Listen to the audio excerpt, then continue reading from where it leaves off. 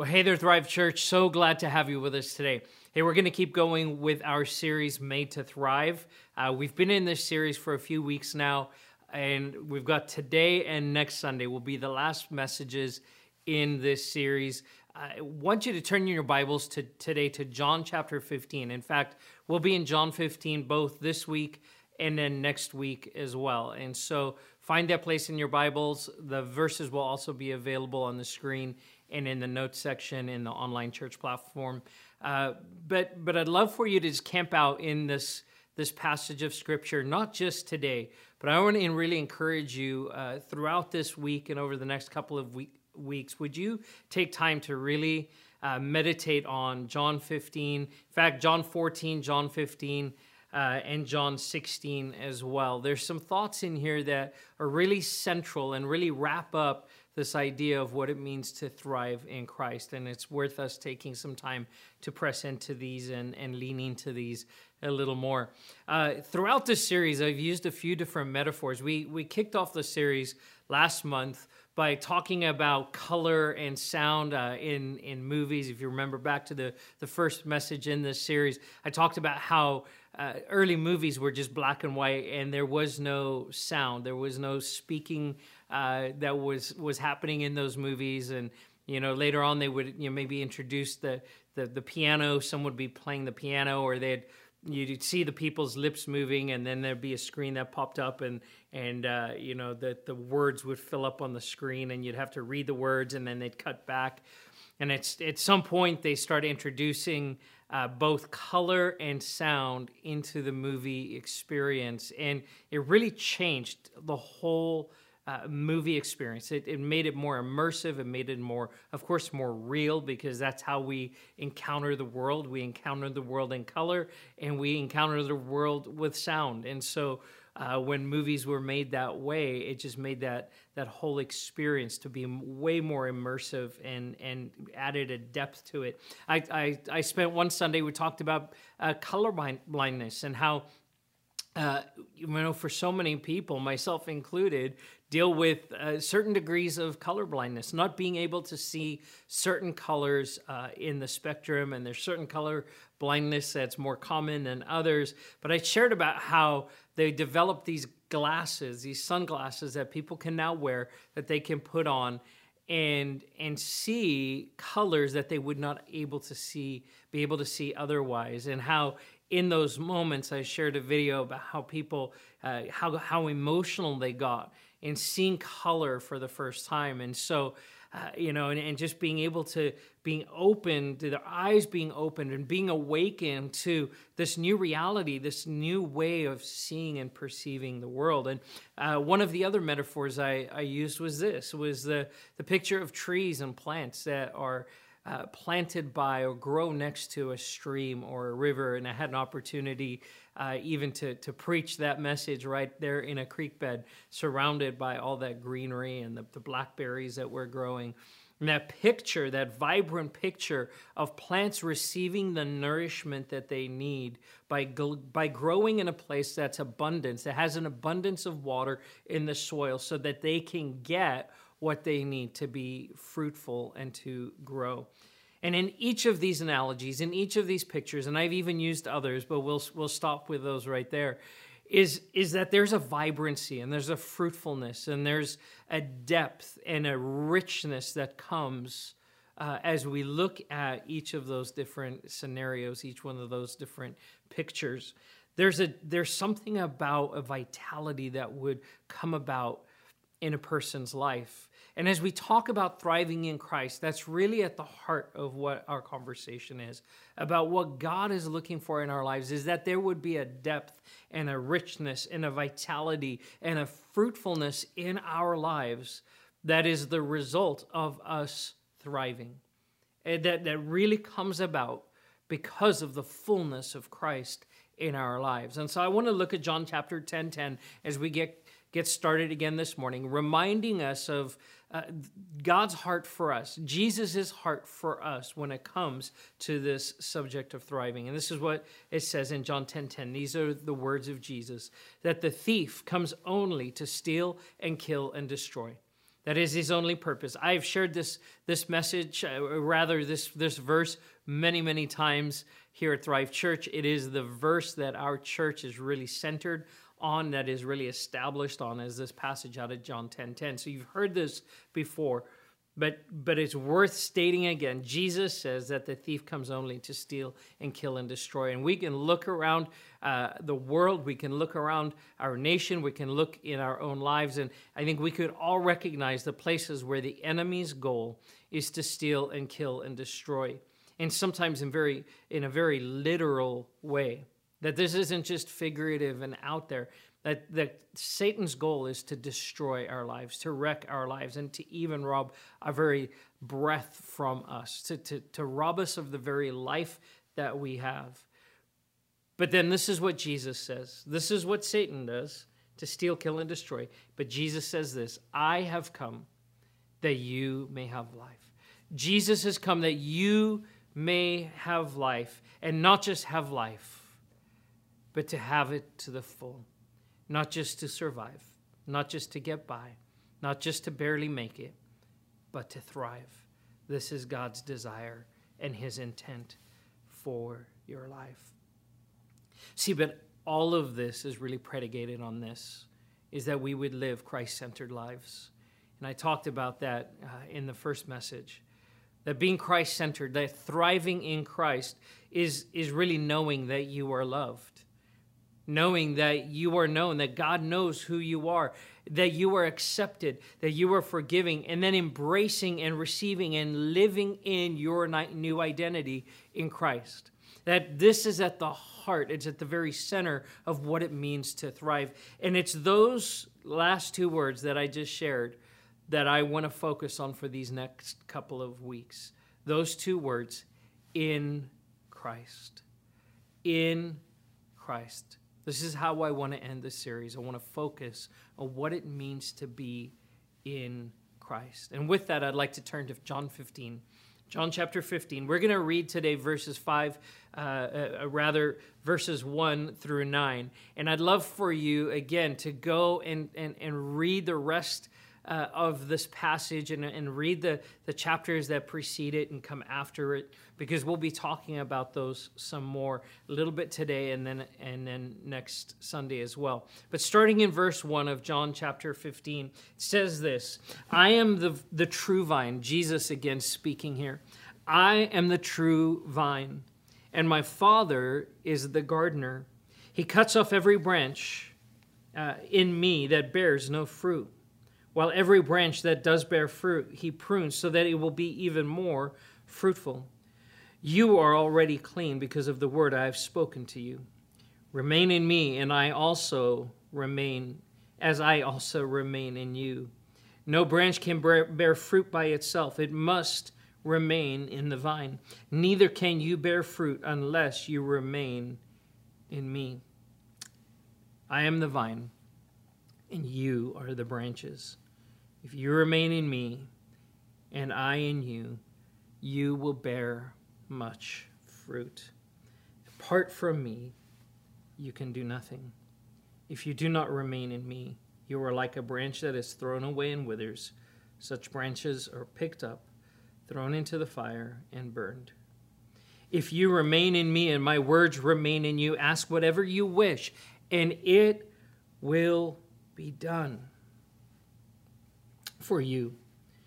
This is to my Father's glory, that you bear much fruit, showing yourselves to be my disciples. I'd like to take our time together this morning and really walk through and unpack and examine these verses a little more closely. But before I do that, I want to give us a little context. Why is Jesus saying these words? Who is he saying them to? And what was happening around when he shared these words? So these are the words that Jesus speaks as some of his last thoughts that he shares with his disciples before he's arrested and taken to the cross to be crucified. It's his final thoughts really before he dies. And I don't know about you, but if I had an opportunity, if I knew I was going to die and I had an opportunity to speak to the people that are closest to me, I would pick those words very carefully. The things that I would say would not just be lighthearted and flippant. They would be deep. They would be carefully selected to convey and express what was going on in my heart. They would be the words that I would want people to remember, that I would want them to hang on to things that would be of great importance. Those are the things that I would speak, and it's no different to Jesus in this circumstance. He is ready to go to the cross. He knows that the cross is before him, that the cross is imminent. It's about to happen. And in this moment, he's sharing these intimate moments with his disciples. And so here he is. It's Jesus in the moments before he's arrested, speaking to the people, speaking to this gathering of men who have been his friends. They have been his partners in ministry. They have walked together. They have prayed together. They have laughed together. They've eaten together. They've done ministry together. And they've spent 3 years as a part, an intimate part of each other's lives. And now Jesus here is sharing these final thoughts with them. So I hope you capture in this that there is a weight. There's a sense of weightiness and gravity. And we understand that all Scripture is important, that all Scripture is critical for our lives.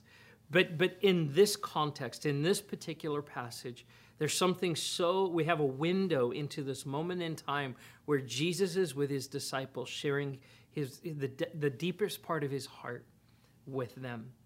And so we have the opportunity to look into that, to examine these a little more closely, and say, what is it that we can learn about Jesus and what his heart would be for us? I do want to make note of this. In the preceding verses in chapter 14 and then going on into chapter 16, Jesus talks about the Holy Spirit.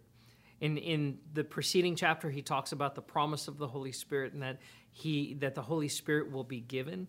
And then in chapter 16, he talks about the work of the Holy Spirit. And that's where we're going to head next Sunday. We're going to talk about the Spirit-filled life and the work of the Holy Spirit in the life of the believer as we walk through our lives, as we walk out our experience here on earth, and what it means to thrive by relying on the power of the Holy Spirit. So that's next Sunday, so don't miss that. Be a part of that time together. So let's examine these thoughts more closely and what Jesus is saying. So in light of the context, in light of the weightiness of this moment that Jesus is sharing these words, we would recognize that there's a sense of importance and urgency to what Jesus is saying. And so he starts out by talking about himself being the true vine. He says, I am the true vine. And in fact, he sets the stage for the rest of this chapter and this next portion of Scripture as he unpacks and he talks more about this picture, this analogy of the vine. And so I want to talk about why he's referencing the vine, why this vine analogy is so important. So, of course, what he's referring to is a grapevine. It's something for that audience and for those people that in that context that he was in, they would have been absolutely familiar with a grapevine. And I believe we're all familiar with what a grapevine is and the fact that grapes grow on these vines. And if you've driven through wine country or you've driven through, the San Joaquin Valley here in California, and you see all of the grapevines that are growing, and they're either growing table grapes or they're growing grapes that will be turned into raisins, or you go up to Napa and just outside of Sacramento and the foothills of the Sierra Nevada, there's all of these vineyards where they're growing grapes specifically to turn those grapes into wine. And so we've seen those pictures of clusters of grapes hanging on those vines. But for the Jewish people and for Jesus' audience, and especially for the disciples, this is something that they would have been more closely connected to, because they would have walked through these vineyards. They would have been very close to, in just close proximity. They would have been an awareness of the way that grapes were grown and the way that the farmers would cultivate those grapes. So Jesus using this analogy is an important one. The grapevine is something that is seen throughout Scripture. In the Old Testament and New Testament alike, we see God using the picture of the grapevine as the symbol of fruitfulness. It's the spies that go into the promised land, the 12 spies. When they come back, they said that the clusters of grapes were so large that 2 people had to carry them. This picture of abundance that's taking place, and this growth, and this fruitfulness, provision that would be there in the land. Another aspect, though, that you might not consider about grapevines is this: that grapevines take time to be established.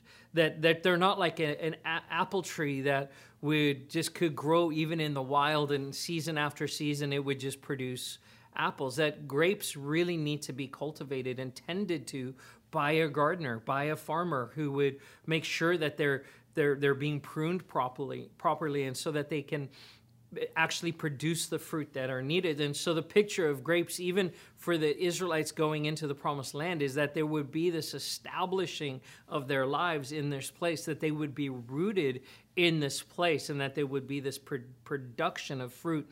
And so we see all throughout Scripture, we see the picture of the vineyard and wine being produced as just this beautiful picture of God's hand of provision and blessing for his people. And so it's significant that Jesus would choose to talk about the grapevine, talk about himself being the true vine. A couple of things about grapes. I don't know if you knew this, but grapes are the most widely grown fruit in the world. They are the most widely grown fruit. Grapes are grown in more places around the world than any other fruit. And so it's really, there's no place in the world that you can go where people are at least familiar with what grapes are.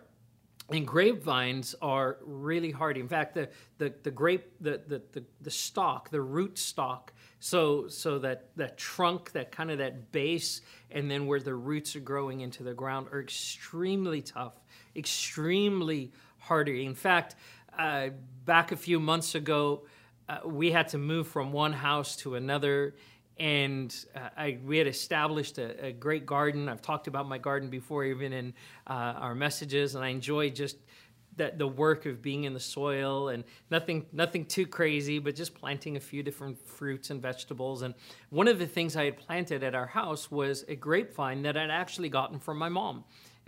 Who has a green thumb. She loves growing. Her backyard is super lush and all kinds of fruits and flowers and varieties of different things. But she's got these prolific grapevines that just produce great grapes. And so she had taken a piece and established this grapevine, and it had a little trunk and the roots, and she'd put it in a pot for me and brought it over, and I'd planted it at our old house. And in the midst of moving, I thought, I really want to take the grapevine with me. That's something I was looking forward to, it producing fruit, and hadn't gotten there. It was just starting to grow. And so I dug it up and I threw it into a pot, and we moved over to the new house. And I took that pot and I just kind of threw it in the backyard. And then life got busy. And it just sat back there. And I didn't add, it was just essentially the trunk and some raggedy roots in a pot. Didn't water it, didn't tend to it, didn't add more soil, and just left it there for a few months. And I thought, I'd seen it one day, and I thought, it's probably done. It's probably dead. Well, we had some rain that came through, and that pot ended up getting some water in it. Those roots got some water, and the next thing I knew, that there were these little buds that were starting to pop out. And that grapevine is now planted again in our yard, and it has these vines, it has these branches that have grown, and that we've built a trellis for it. I thought it was dead, and there was still life. So grapevines are incredibly hardy, but as hardy as they are, as tough as the rootstock is, as tough as that trunk is, the branches have to be trained and they have to be pruned in order to produce fruit. They have to be trained and they have to be pruned in order to produce fruit. That grapevines just don't produce fruit on their own. There has to be an intentionality behind cultivating these vines, these branches to grow and to produce. Another cool thing about grapes is that you can take grape branches from one grape plant and you can graft them in to another, and so and they will take and they will produce fruit as well. Here's a final interesting fact about grapes is this, and grapevines, is that a branch can be cut off and the leaves on that branch will actually not wither and die for a long period of time. They can actually last quite a while, even once the branch is cut off. But what it cannot do is produce fruit. So listen to this, church. A branch can be cut off. It can still have green leaves, and those leaves can last a while.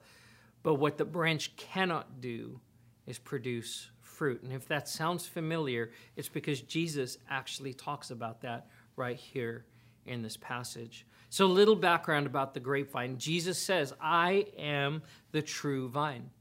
I am the rootstock. I am the one who is established. I am the source of your life. That is what Jesus is saying. So in verse 1, I want to walk through some of these verses just portion by portion. He says, I am the true vine. I am the true vine. I am the source. I am the one who will provide all that you need. I am the one that will bring you life in every way. Spiritually, physically, emotionally, that Jesus is the source of our lives, and our lives have to be attached to the source. In fact, that was the title of today's message, Thriving in Christ, staying connected to the source, that we have to stay connected to the source of our lives, and his name is Jesus. We have to stay connected. And then Jesus says, my Father is the gardener. I am the true vine, and my Father is the gardener. And there's this divine partnership between the Father and the Son. And then, as I said, we'll talk next week about the role of the Holy Spirit in this as well, because his role is critical and crucial. But Jesus says, I am the vine. I'm the one who's established. I'm the one who has the roots. I'm the one who's made it possible for you to be grafted into me, to be connected to me. But my Father is the gardener. He is the one who cultivates and cares for and tends to the branches that are growing from Jesus himself. That would be you and me. This incredible divine partnership between the Father and the Son. And so what we see here is that the Father, as the gardener, sees the full picture. He sees the whole thing.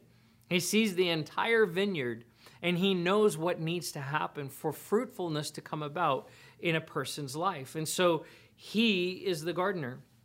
What does he do as the gardener? In verse 2, it says that he cuts off every branch that bears no fruit. Jesus again saying this. He cuts off every branch in me that bears no fruit. So cuts off. Why cuts off? Well, because a branch that's not producing has no place on the vine. A branch that is not producing. In fact, it will just, in the case of a vineyard, that branch will take life away from the other branches. And in the cases of branches that become infected with disease, that disease will then spread to other places. And so the role of the gardener, the farmer, is to come and to cut that branch off. And it can sound kind of harsh, can't it? I don't know. I've read that before, and I'm like, oh, I don't want to be cut off. And that's not a bad thing to think. I don't want to be cut off. But I also don't want to walk in fear of being cut off. But even in this, even the sense of cutting off, what Jesus is saying is that God will cut back all the way back to the place where there is still some life, where there is still the opportunity for growth. And he will remove those things that are robbing us of life. Remember, it's Satan's prerogative. The only thing he knows to do is to rob us of life, to steal, kill, and destroy, to take away. But the cutting off that God the Father does is not to destroy. It is to bring about new life. And so there's something so loving even in that. He says that every branch that bears no fruit will be removed. Every branch. Because new growth is needed. New growth has to take place. You see, to be a part of the kingdom of God. To be connected to the vine means that there has to be fruitfulness in our lives. Fruitfulness or unfruitfulness is not an option. That we have to some degree, be bearing fruit in our lives. Not in a way to perform or to make God happy with us, but as a sign of being connected to the source of our lives. And it's God's desire and his heart towards us to help us to do just that. Jesus goes on to say, speaking about the Father as the gardener, he says, while every branch that does bear fruit, he prunes so that it'll be even more fruitful. Every branch that does bear fruit will still get pruned. Fruitful branches still get pruned. And we can recognize that there are places in our lives where God will speak if we will submit ourselves to him, if we will stay connected to him, if we will walk before him with open hands and open hearts to say, God, would you shape me? Would you mold me? Would you fashion me in the way that you need to? And he says, great. I want to bring about more fruitfulness in your life, which means there's things that I'm going to cut off. There's things that I'm going to remove. There's things that I'm going to say no to. Even though your heart would say, oh, I want that. God would say, no, that's an area of unfruitfulness. Let's prune back. Let's cut back so there can be greater producing of fruit. Again, using this analogy of the vine, that's something that the gardener would do, the farmer would do, would come and would trim those branches. In fact, when the farmer starts seeing a cluster of grapes form, he will trim everything beyond that cluster of grapes off, so that all of the nutrients will actually be pushed down into the fruit. And so they look for those nodes, they look for those little joints, and as soon as they see that cluster of grapes forming, they'll prune the rest of it off. And it seems counterintuitive, because sometimes it just seems more is better. God says, no, I'll prune back so that there can be this infusion of life for greater fruitfulness. That God will prune back portions of our lives, and that as we would walk in obedience to him, to say, Lord, shape me, mold me, prune me, that he will do that so that it would lead to greater fruitfulness in our lives. What an amazing divine partnership from the Father and the Son to bring about thriving in our lives.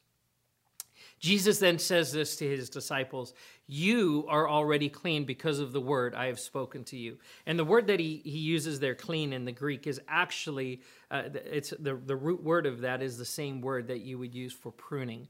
And so there's this synonymous meaning between pruning and cleanliness, or being purified. So pruning isn't just to cut something off, it's actually to purify something. And he says this to the disciples, I imagine, because they're probably looking at him with that same sense of trepidation, like, whoa, what are you trying to say to us?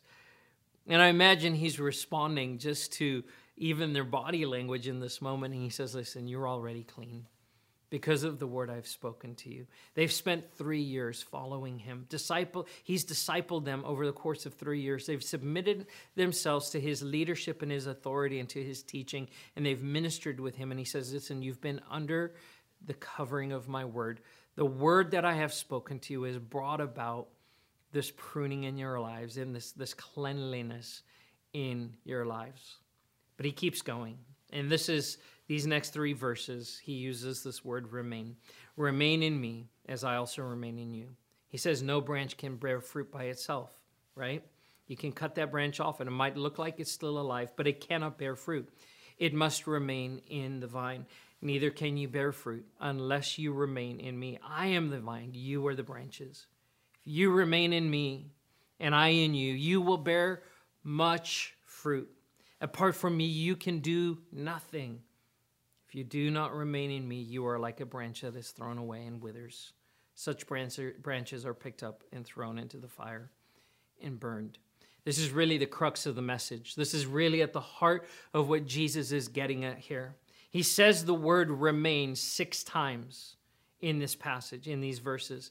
6 times, 5 times he talks about us remaining in him. And then there's one instance where he says, I will remain in you. We have to remain. We have to remain in him. Remain in him.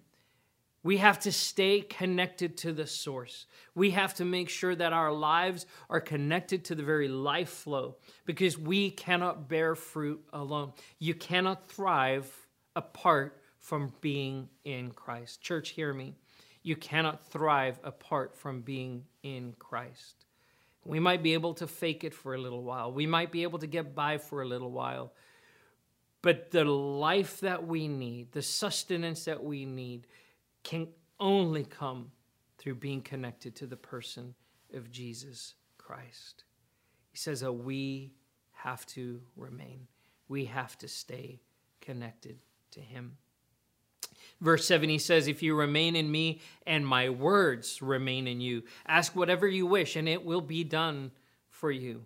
Isn't that an amazing promise? Isn't that a great thing? Ask anything you wish. Ask anything, whatever it is, it will be done for you. That's so wonderful that Jesus makes himself wholly available to us. But there's a caveat. There's a restriction on this. It's not just whatever you want. It's not whatever is just kind of is your fancy, is your preference. He says this, that my words must remain in you. That there has to be the centeredness on the person and the teaching and the life and the commands of Jesus Christ. We have to remain. The psalmist says, David writes in Psalm 37, verse 4, delight yourself in the Lord, and he will give you the desires of your heart. And I've heard that passage used out of context so many times, that God wants to give you the desires of your heart. I've heard people say it over and over. God wants to give you the desires of your heart. But that same sentiment in Psalm 37 is what Jesus echoes here in John 15:7. That when his words remain in us, that when we delight ourselves in the Lord, when he becomes the very focus and the center of who our lives, of who we are and what our lives are, when we are drawing from him and him alone, that our hearts will be aligned to him, our minds, our thinking will be aligned to him, our desires and our purposes and our intention and our goals will be aligned to the heart and the mind and the teaching of Jesus. And in that context, within that covering, he says, now ask whatever you want. Because what it does is it points back to the Father. Delight yourself in the Lord. Delight yourself. Allow his words to remain in you. It's an alignment. See, his words are his heart. His words, the words of Jesus, are his truth. His words are his priorities. His words are his commands for our lives. It is the very life that flows from God to us. Are in the words, can be found in the word of God, and in the words of Jesus. Psalm 119, 105 says this, your word is a lamp for my feet, a light for my path. That it's the word of God that illuminates the way for us so that we know where to walk. Amos the prophet in Amos 8:11 says this, the days are coming, when speaking for the Lord, the days are coming, declares the sovereign Lord, when I will send a famine through the land, not a famine of food or a thirst for water, but a famine of hearing the words of the Lord. Amos here addressing the people of Israel, but there's a larger picture that he paints here, is that you can walk in a famine, you can walk in a place where there is no hearing of the words of the Lord, not understanding the words of the Lord. And I think in so many ways in the world that we live in a time where there is a famine of hearing the words of the Lord. And I would say that not just for people who who are Christians or not Christians or haven't given their lives to Jesus. But I think so often, even in the church, there can be a famine of hearing the words of the Lord, because we can listen to so many other voices, to other things, to other influences in our lives. And we can even put a greater priority on those over listening to the words of Jesus. We need to break that famine. We need to stay connected to the vine. We need to stay connected to the true vine. We need to hear and know and live by the words of Jesus. His words need to remain in us if we are to thrive. Jesus says then in verse 8, after he says to them, if your words remain in me and if you remain in me and my words remain in you, ask whatever you wish, he says, and it will be done. And then he goes on to say, this is to my Father's glory, that you bear much fruit, showing yourselves to be my disciples. You see, the evidence of what we ask for will bring glory to God the Father. The evidence of the fruitfulness of our lives will always point back to God. It won't point to us. There's no selfishness. There's no pridefulness in it. What it does is it points back to God. And when that happens, other people see it and are drawn to it because it is refreshing and it is nourishing. There is an evidence in this fruitfulness, the bearing of much fruit, because when we do, we show that we are his disciples, and people will be drawn to that. Always, always, always. And then Jesus says this, as the Father has loved me, so I have loved you. And he finishes with this in this verse. Now remain in my love. Now remain in my love. And church, that's what's at the center of all of this, is the love of God. That when we stay connected to the person of Jesus, when we stay connected to the vine, the thing that will flow is the love of God. Jesus says that the Father loved me, and his love, I had a love for the Father, and the Father has a love for me. His love remained in me, and I remained in him. Now you remain in my love. Church, this is where we need to live our lives. We need to live our lives connected to Jesus. It's not about how much we do and how much we produce and how much notoriety there is or how much faith we can muster. All of those things, God will bring about what he wants to bring about, because he's the gardener. But at the very core, at the very center of this is this, that we stay connected to Jesus. So we have to stay connected to the source, that you cannot, and I cannot thrive apart from being connected to Jesus. So what do? We lean in, we press in, we contend to make sure that we are staying connected, that we are remaining. We meditate on God's word. We meditate on God's word, like I said already, to become more concerned about what God says than any other voice. To say, God, what is it that you're speaking? I can't stress this enough. There's so many voices in our world. There are so many voices in the media. There's so many voices on YouTube. There's so many voices in books. There's so many voices in church and we start listening to all of these voices, and we stop listening to the voice of God. We have to meditate and know and hide God's word in our hearts so that we can know his desires and his heart in our lives. We need to be a people of prayer. We need to be a people of fasting. We need to be a people who are constantly walking in repentance before the Lord. And we need to walk with a reliance upon the work, the power of the Holy Spirit, which we'll talk about more next week. I want to encourage you. Stay connected. Examine your life. Ask God to examine your life. Ask God to prune. Ask God to cut away those areas that are not producing fruit. Wait on him. Listen before him. Read his word and listen and ask him to bring revelation in your life, and watch what he does. Let's pray.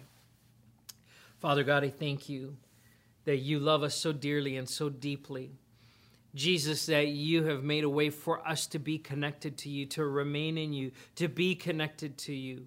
And I pray, Lord, that we would stay in that place. That all we have to do is stay connected and that you bring about the life flow. All we have to do is stay connected and then, Father, you bring about the pruning. All we have to do is stay connected, and you said, I will produce the fruit. I will do the work. And so, Lord, help us to live in that place, to rely on you, to look to you, the author and the finisher of our faith. In Jesus' name, amen. Well, God bless you. Praying for you this week. Take time to read John 14, 15, and 16, and then we'll look at those passages a little bit more next Sunday. Invite someone to join you. God bless you as you go.